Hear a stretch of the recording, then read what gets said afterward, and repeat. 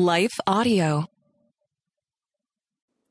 There are various reasons why we might end up carrying shame, and often we hear about the heaviness of shame. And the heaviness can be emotional, it can be spiritual, and sometimes it can even feel physical. And I don't even think we realize sometimes how heavy that is, but it's almost like one of those weighted blankets where we have it draped over our shoulders and we've gotten used to the pain of carrying that weight. And it's not until we can let go of it and lay it down that we realize how much we've been bound by it. We're going to be addressing that today and how Jesus deals with our shame. Stay tuned. Hey friends, welcome to the Hearing Jesus podcast. Do you sometimes doubt if you're truly hearing God's voice or if it's really your own? And how do you know the difference? Do you ever struggle to feel confident in your relationship with God and what He says in His Word? Do you sometimes feel stagnant or like maybe you hit a wall in your spiritual life? Hey, I'm your host, Rachel Grohl, missionary, author, pastor, and life coach, and I have been there. I too was doubting God's voice in my own life. I felt insecure about my relationship with Him, and I wanted to be obedient to what God was calling me to do, but I wasn't quite sure how to figure out what that was. I felt like I was wasting time trying to figure it out, and I just wanted a way to understand His will for my life. The answer for me was found in the pages of the Scriptures, as I learned how to understand what they were actually saying. If you're ready to grow in your faith and to step confidently into the calling God has for you, then join me as we dig deep into God's Word so that you can learn to live out your faith in your everyday life.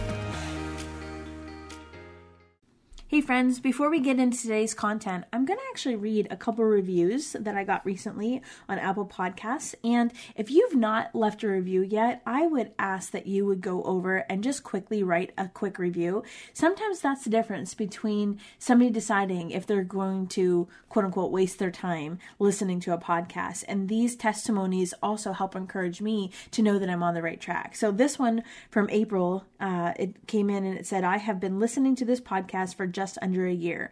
Rachel has helped me find a love for the Word and to know and understand what I'm reading when at times it is confusing and intimidating.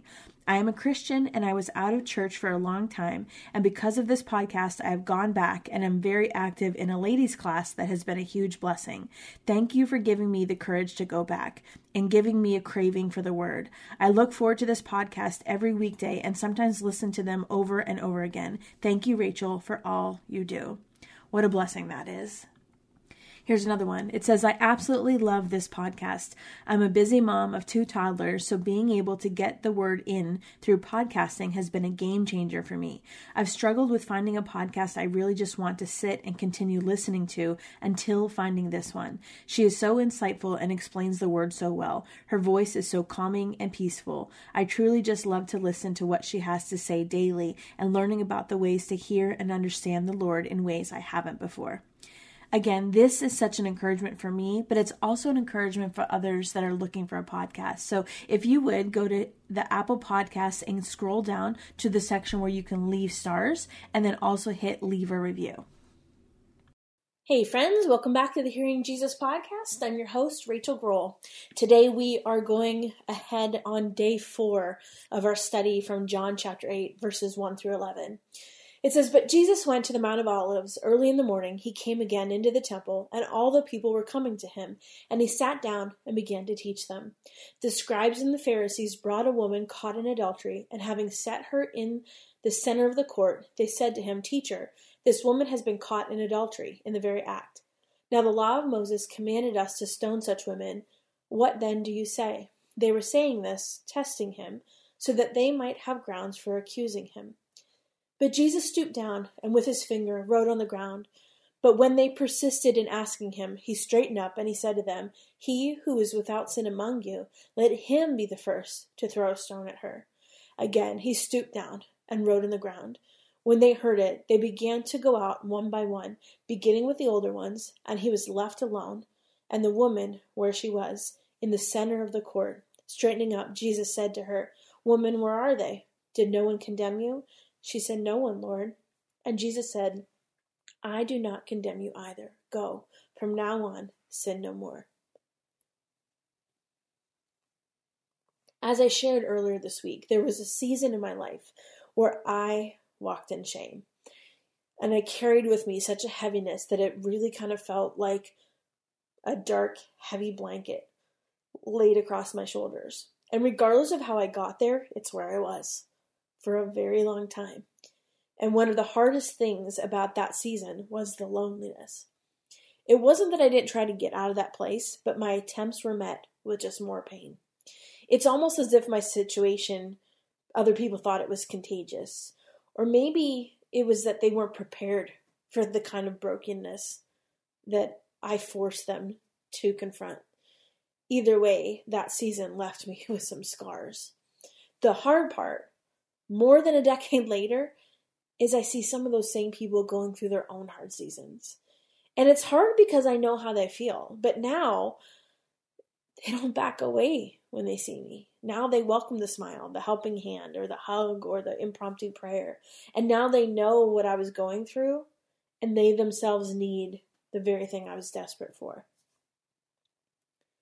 One of the things that I've learned is that there are seasons in life, seasons of pain and joy and sorrow, and even seasons of sin before we come into obedience and conviction of the Holy Spirit. It's part of the human experience. But there's wisdom in how Jesus handled this situation that shows us something about how we need to handle people that come to us when they're still stuck in their brokenness and their mess. We see him model mercy and forgiveness and grace. And so, yes, we need to guide them toward repentance or healing or whatever else Jesus wants to do with them. But that part, that's not our role. That's the role of Jesus. Our role is just to get them there. So if we respond with grace and mercy when we meet broken people, it changes things for them. It allows them the opportunity to come closer to Jesus. And they see him in us, the way we speak to them, the way that we help them, the way that we love them. You see, the reason Jesus was so radical in his time was because of his love. He dared to love the ones that others rejected. And it's his love that drew people in. And it's still that way. And as we represent him to this lost and hurting and broken world, I think sometimes we forget that. We forget that we are to love people the way that he did, the way he still does. Do they need to change? Probably. I'm not sure. Do they need to deal with their own sin? Of course they do. Are there things that they're doing that you know are wrong, that they know are wrong? Yep. But how can we ever expect them to get to Jesus if we send them away before they get the chance? We're going to take a quick break right here, and when we come back, we're going to continue talking about how we need each other as the body of Christ. Stay tuned. This weekend, when I do the wrap-up, I will share a story with you about an individual that I befriended that everyone else had rejected, and it's powerful. I hope you tune into that. But what I want you to do is take a little time to think through two aspects of self-awareness that we're hitting on with this story. What times in your life have you needed the love and grace of other believers? And in those seasons, have you gotten what you needed? And how did their behavior impact your situation? Or how would your experience be different if the believers in your life acted or lived differently? Maybe there were no believers around you at the time. How would things have been different if there were? If you had a relationship with a believer or a group of believers that helped you walk towards Jesus, I am so thankful for that. If you didn't, I am so incredibly sorry. I think the key, regardless of what you experienced, is that we recognize that the power is wrapped up in the role of loving someone and pointing them back to Jesus when they need it most. But I want to take it one step further. Is there someone in your life right now that you've been quick to accuse or condemn or judge? And how might your current attitude towards them affect them? Not just today, but for eternity. Is that what you would have needed if you were in a similar scenario? And if not, what would you need? Take a little time. This is your heart check at the end so we can pray. But take a little time to see if the Lord reveals someone that he's calling you to reach out to in love. Or maybe you need to go back to someone that you responded poorly to before. Either way, allow the Lord to work here in this space. Maybe you think it's too late because of the way that you've treated someone in the past. Friend, let me tell you something. It's never too late. Because as the body of Christ, we need each other. You have your own things written in the dirt. They might be different things than somebody else, but you have your own things written in the dirt. It's my prayer that we will start to see other people, the lost and the hurting people in our lives that are still stuck in their mess, and that we help them find their way out. Will you join me in that? Let's pray. God, I pray right now, even right now, that you would reveal to my friend someone that either they previously mishandled the situation, or even now that they could reach out to. Or even, God, that you would prepare their heart for the person that they're going to interact with, that is still stuck in their sin and their brokenness and their mess. And Lord God, this time, with this interaction, we would not dismiss those people, but instead we would walk them back to Jesus. God, I thank you for the example and the wisdom we see in how Jesus treated the woman in the story in John chapter 8 and the way that he treats us. God, I pray for that example to permeate our hearts so much so that it affects our behavior, our words, our thoughts, our actions. God, I thank you that you are a God of second chances and that it's never too late.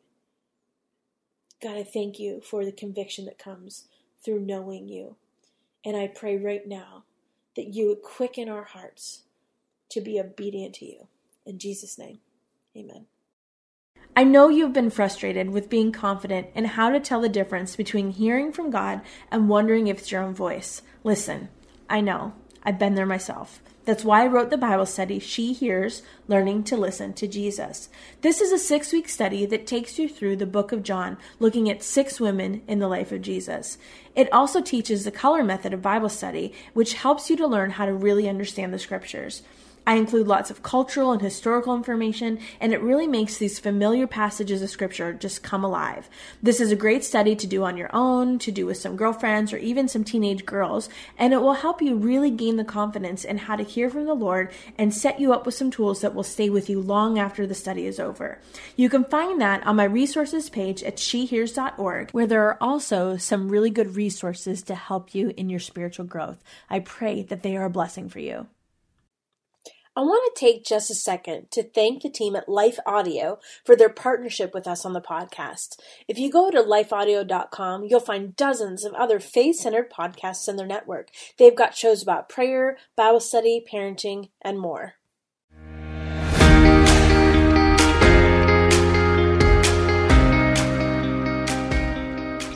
Hey friends, if this podcast helped encourage, empower, or equip you for God's call in your life, I would love it if you would head over to Apple Podcasts and leave me a review. That's the #1 way you can support my show. You can also join our free Facebook community or Instagram page where I share inspirational tips, resources, and prayer throughout the week. Hey, I want you to know I'm praying for you this week. Know that you are loved, you are cherished, and you are His.